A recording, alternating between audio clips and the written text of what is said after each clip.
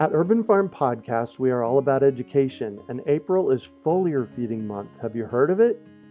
It is a super simple application of spraying liquid organic fertilizer on your trees and garden plants.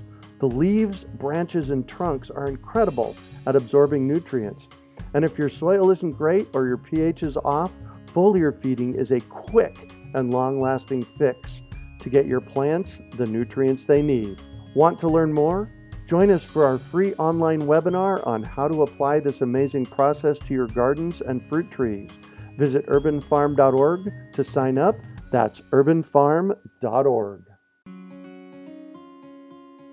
Greetings, urban farmers, gardeners, and healthy food visionaries. Farmer Greg here, and welcome to the 677th episode of the Urban Farm Podcast, where every day we work together to educate and inspire you to become part of your food revolution. Today on our podcast, we have someone who knows a thing or two dozen about raising hens and collecting eggs. We're talking with returning guest Lisa Steele about cooking with eggs. Lisa is a fifth-generation chicken keeper and founder of the popular blog Fresh Eggs Daily. Referred to as the queen of the coop, Lisa traded in her life on Wall Street for a life on a farm in rural Maine, where she has kept chickens for more than a dozen years. Having written a number of books on raising and caring for chickens, Lisa is a trusted source for all things chicken and egg. Her latest book is the Fresh Eggs Daily Cookbook, with over 100 fabulous recipes to use eggs in unexpected ways. Published by Harper Horizon and just released in February 2022. Lisa, we chatted with you a few times on the podcast, most recently in podcast episode 309 back in 2017. Wow, it's been 5 years. Welcome back to the show. Thanks for having me back, Greg. I can't believe it's been that long. Right? Yeah. And what have you been up to since? Oh, not much. It's only been 5 years, right? I think I've written 3 or 4 books since the last time I talked to you. Oh my gosh. Most recently, I think one had just come out the last time we talked. And I think I wrote 3 more on chicken keeping after that. But yeah, for the last 2 years, I've pretty much just been working on the cookbook, which did just come out, and I couldn't be more thrilled about it. Oh, it's a beautiful hardback book. Yes. Congratulations. So that feeling must be great, having done all that work and finally it's here. It seemed like the release day was never going to come. I mean, it just seemed like it took forever. Even after I finished writing it and turned in the manuscript, I think that was in June of last year that I finally was done with my part. And then it went to formatting and design and, all that. And then it had to be printed and just waiting and waiting and waiting. But I'm thrilled. I mean, I couldn't be more happy with it. It's beautiful. And it's just everything that I imagined it would be. And it was such a fun process, completely different than writing a chicken keeping or a gardening book.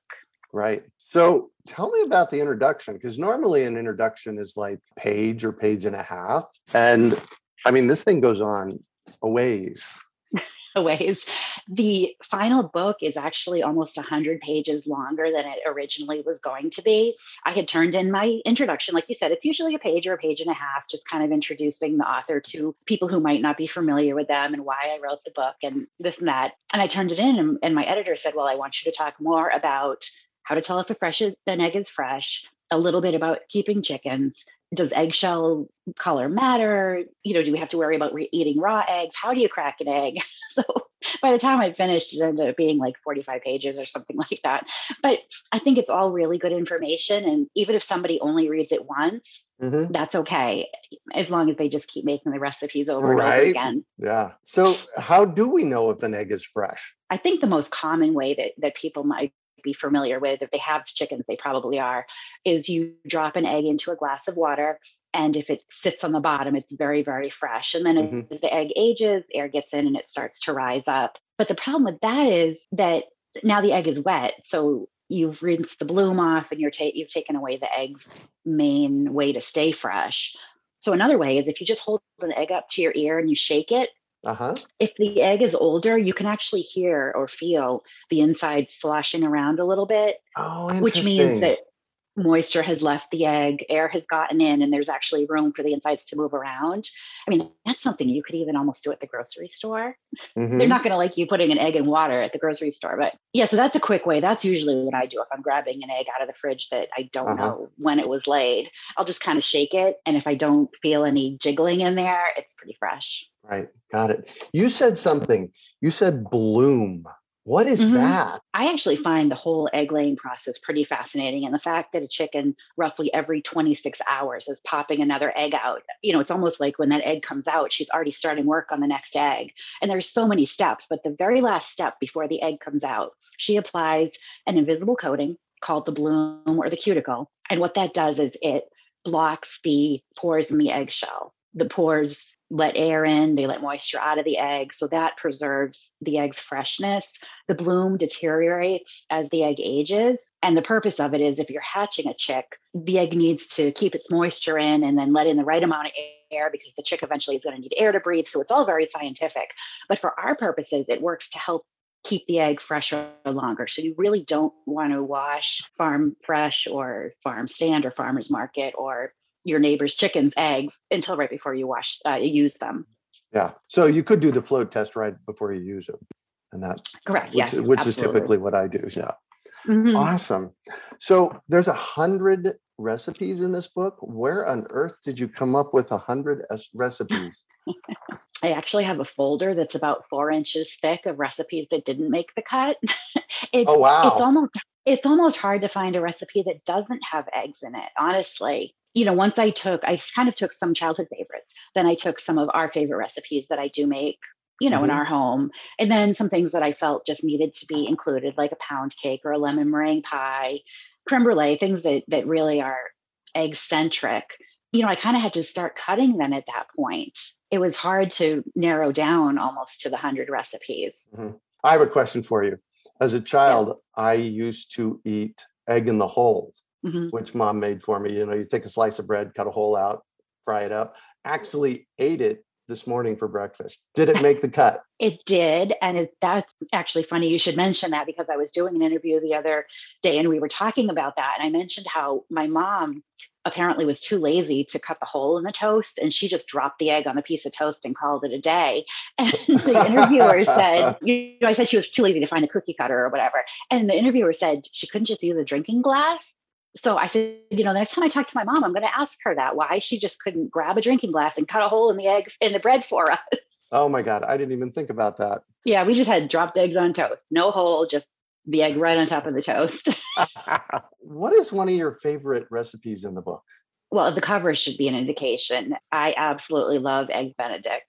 Once you Uh, master a good homemade hollandaise sauce, I really, really like if I could only eat eggs one way for the rest of my life, I would choose eggs Benedict. and mastering the sauce. Does the sauce have eggs in it? Hmm. Oh, It does, and it's not difficult. I think the hardest part about eggs Benedict is getting everything to come out at the same time because you have to oh get your yes. your bread or your muffin toasted, then you have to get your eggs poached and the sauce made. The sauce can't sit because it'll break, it'll curdle, it hardens up pretty quickly.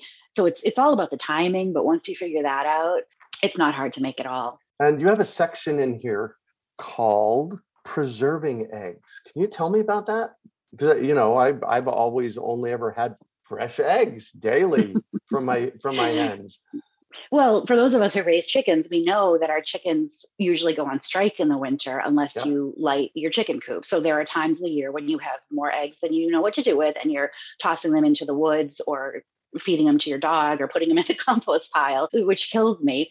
And then there are times of year you don't have eggs, like when you're trying to do your holiday baking. So I think the best way to preserve eggs is just to freeze them, whisk them up, a little salt, pour them into an ice cube tray and then freeze them. And then you can pop the cubes out. And one cube is about equal to one egg. So then you can use them for quiches or frittatas, baking, whatever. That's probably the most practical way I'd say. I know there's like water glassing or preserving them in lime, but Mm-hmm. honestly, I've never had the need to preserve an egg for 2 years. At most it's like a 4 month span where I'm not getting eggs, and the freezing will definitely get you through that slow period. Yeah. So in her book on page 36, it talks about freezing eggs. I didn't have a clue about that. That's like totally new for me. That's the reason I love doing this podcast. I get to learn new stuff all the time. Yeah, that's a good trick. It Yeah, saved me many, many Christmas holiday cookie baking seasons.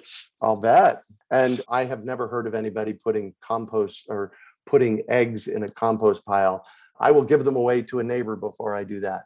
I mean, everyone around here raises chickens. We've tried to give them. Our UPS guy has chickens. Our mail lady's daughter has chickens. I mean, it's like you can't even give them Nice. away because, Yeah, I mean, you drive down the road and every other house has chickens in the yard. It's crazy. my dream. Hmm. I think I'm the only person in my neighborhood who has chickens. So let's talk about Fresh Eggs Daily, your blog. That, over the past, decade? Hmm.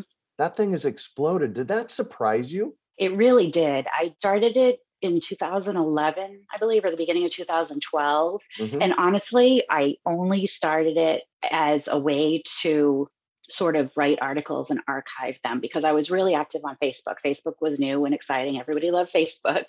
And I was posting pictures and people were asking me questions. And it got sort of labor intensive to keep typing out what to do about soft shelled eggs or bumblefoot Mm-hmm. or whatever. So I thought, well, if I write up articles and put them in this blog, which blogs were also fairly new at the time, Yep. I could just grab the link and then refer people back and forth to that. And that's how it started. And then not too far in, another blogger said to me, well, companies will pay you to put ads on your blog.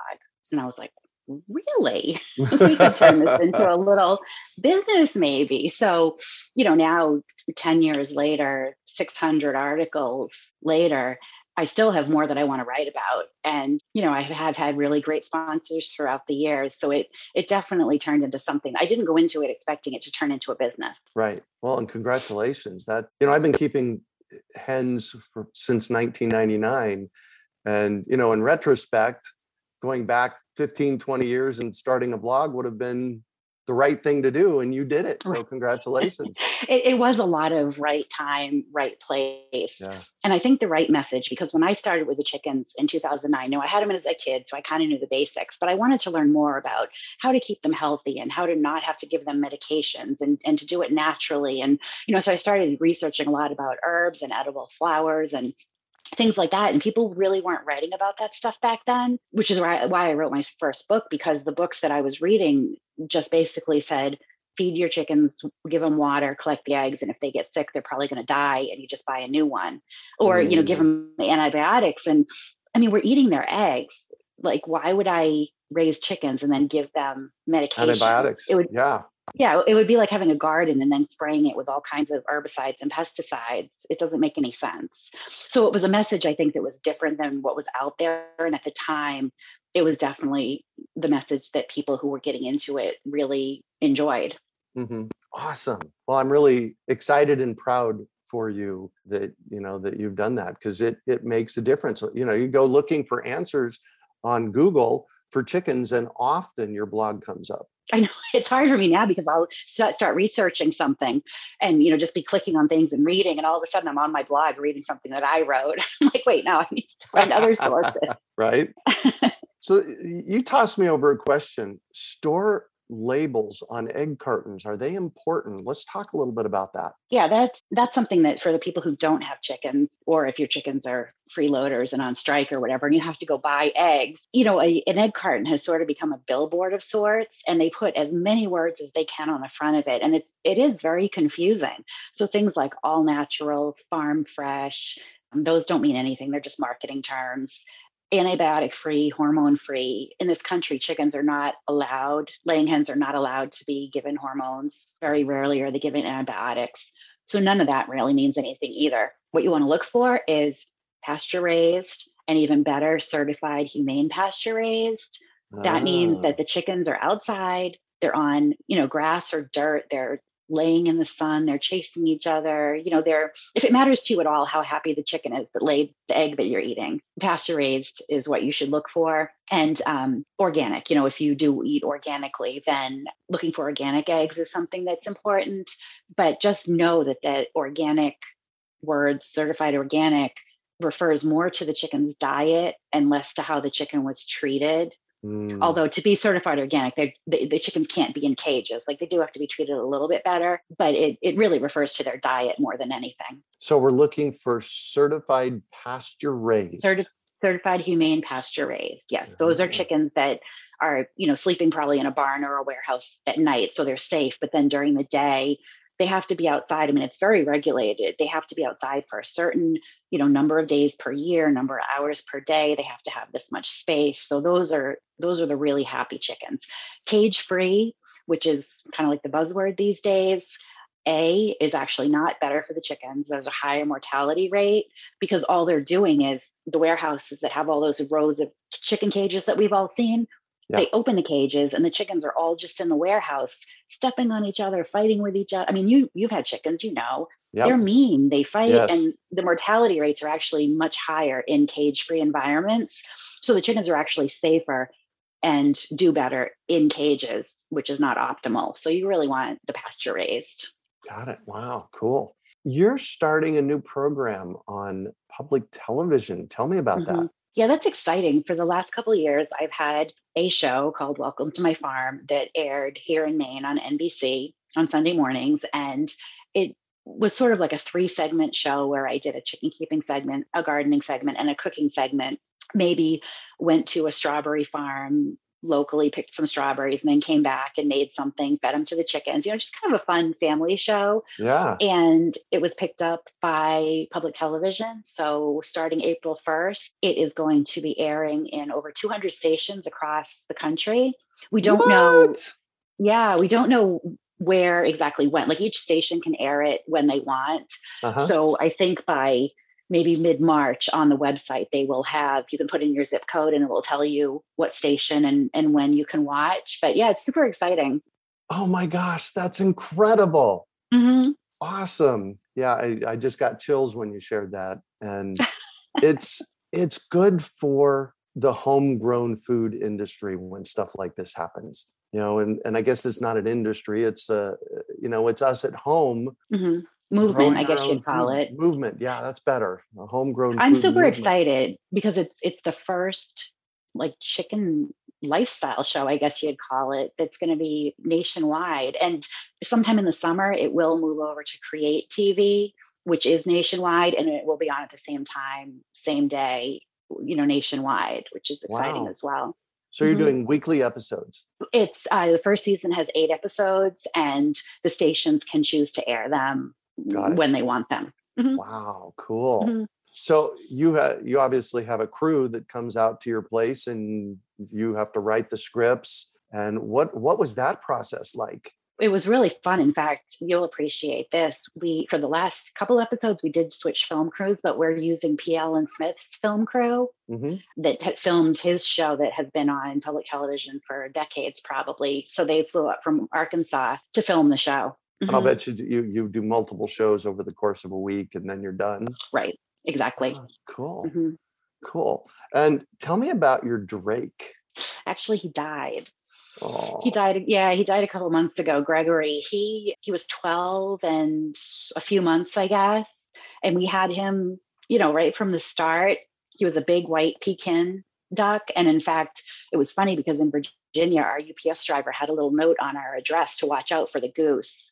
And he actually is a duck. And he was not aggressive at all. All right. Before we shift, I want to talk about a couple of recipes that caught my eye. Marshmallows? Yeah, the last chapter, or they might be in the dessert chapter, but there is a chapter at the end that has sort of all odds and ends, a lot of sauces and puddings and things like that. And homemade marshmallows are actually really easy to make. They do take a while because they need to cure, I guess you'd say. But that's kind of fun. And I mean, who knows what's in store-bought marshmallows? I'm sure there's a lot of chemicals stuff in them. I'm sure. Yeah. So you can make your own, and then you can, color them or flavor them how you'd like. So that's what I like about that recipe is it's a way to use up egg whites, because a lot of times you'll just use the yolks for something and you'll have a bunch of egg whites left over and not know what to do with them. Well, and that's one way to think about cooking with eggs is if you do have to separate them, you might want to set yourself up in a situation where you use the egg yolks for one thing and the egg whites for another. Exactly. Yeah. You should never throw them away. In fact, in the back of the book, there is an index that lists the recipes by number of eggs or yolks or whites that they use. So if you do have, 6 egg whites, you can just look in the back and see what recipe might work for that. Mm-hmm. Awesome. Well, and that's one I'm going to try because I love marshmallows. But, when you go to the grocery store, what's in them is pretty horrific. Pretty horrific. And the marshmallow fluff also, which if you grew up in New England, I'm sure you grew up on fluffernutter sandwiches, peanut butter and marshmallow fluff. Oh. But the first time I made that, it's basically marshmallows in a jar. It tastes exactly like the marshmallow fluff that I grew up in. So I don't know, it's a alternative to marshmallows, I guess you could say, and you can spread it on sandwiches or just eat it out of the jar. It's delicious. Nice. And that's on page 271 and 274 of your book. Nice. And let's just go simple with your baked macaroni and cheese. Tell me about that one. Who doesn't love mac and cheese? Yeah, exactly. And, you can make stovetop, obviously. You can make it out of the box. You can use the Kraft out of the box. But when you bake it, you can either make a roux type base for your sauce, or you can make a more custardy egg base. So, of course, since it's an egg cookbook, I went with a more custardy egg base, which people might not be familiar with if they're making the, flour, butter, cheese sauce for their macaroni and cheese. Uh-huh. Well, and my sweetie Heidi loves mac and cheese, and we usually do the organic version out of the box. And I'm sitting here looking at this, and it doesn't look too hard. Mm-mm. I mean, it's a 1-page recipe. It's something I could definitely do.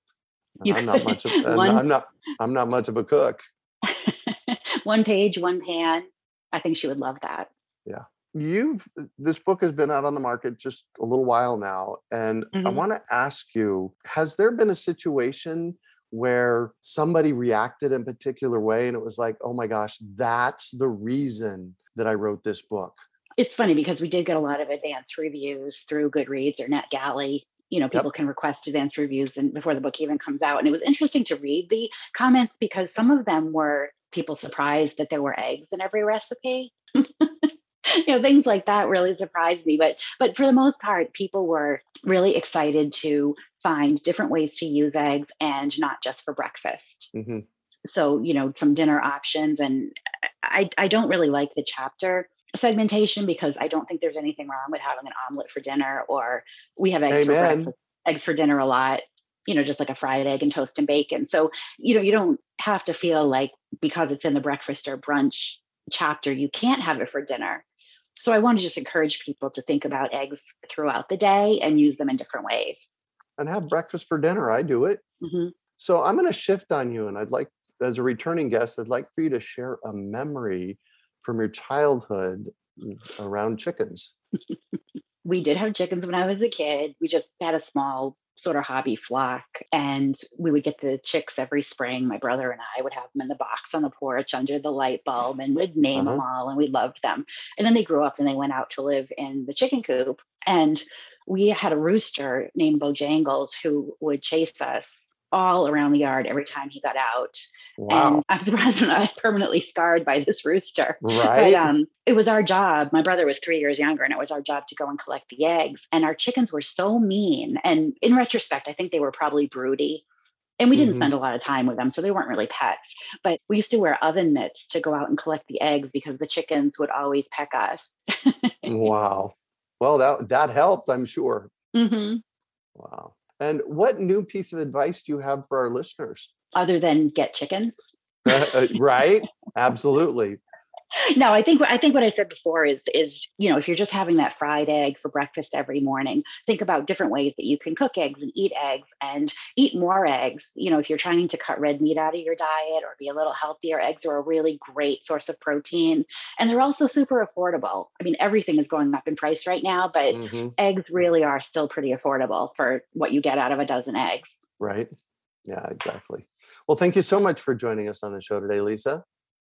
It was great to be back, and I hope you don't wait another 5 years and 14 books later. There you go. Absolutely. So how can our listeners get a hold of you? Super easy. Fresh Eggs Daily, whether you're on Facebook, Instagram, or Twitter. My email is fresheggsdaily@gmail.com. I do answer all my email. I miss a lot on social media, but I do answer my email, or fresheggsdaily.com is my blog. Cool. And the book is called? The Fresh Eggs Daily Cookbook. Woo! And you can find it, I'm sure, everywhere and anywhere out in the Yeah. bookosphere. Everywhere Excellent. books are sold. Yep. Perfect. You can also find show notes from today's podcast at urbanfarm.org/cooking with eggs. We hope you enjoyed today's episode of the Urban Farm Podcast. Remember to listen for tips, advice, and resources to help you on your journey with urban farming. You can find us on the web at urbanfarm.org or send us an email to podcast@urbanfarm.org. In the words of Vincent van Gogh, great things are done by a series of small things brought together.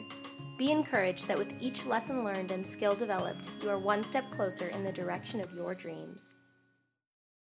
One of the first things that many of us learn when we start to garden is how to water and fertilize the soil.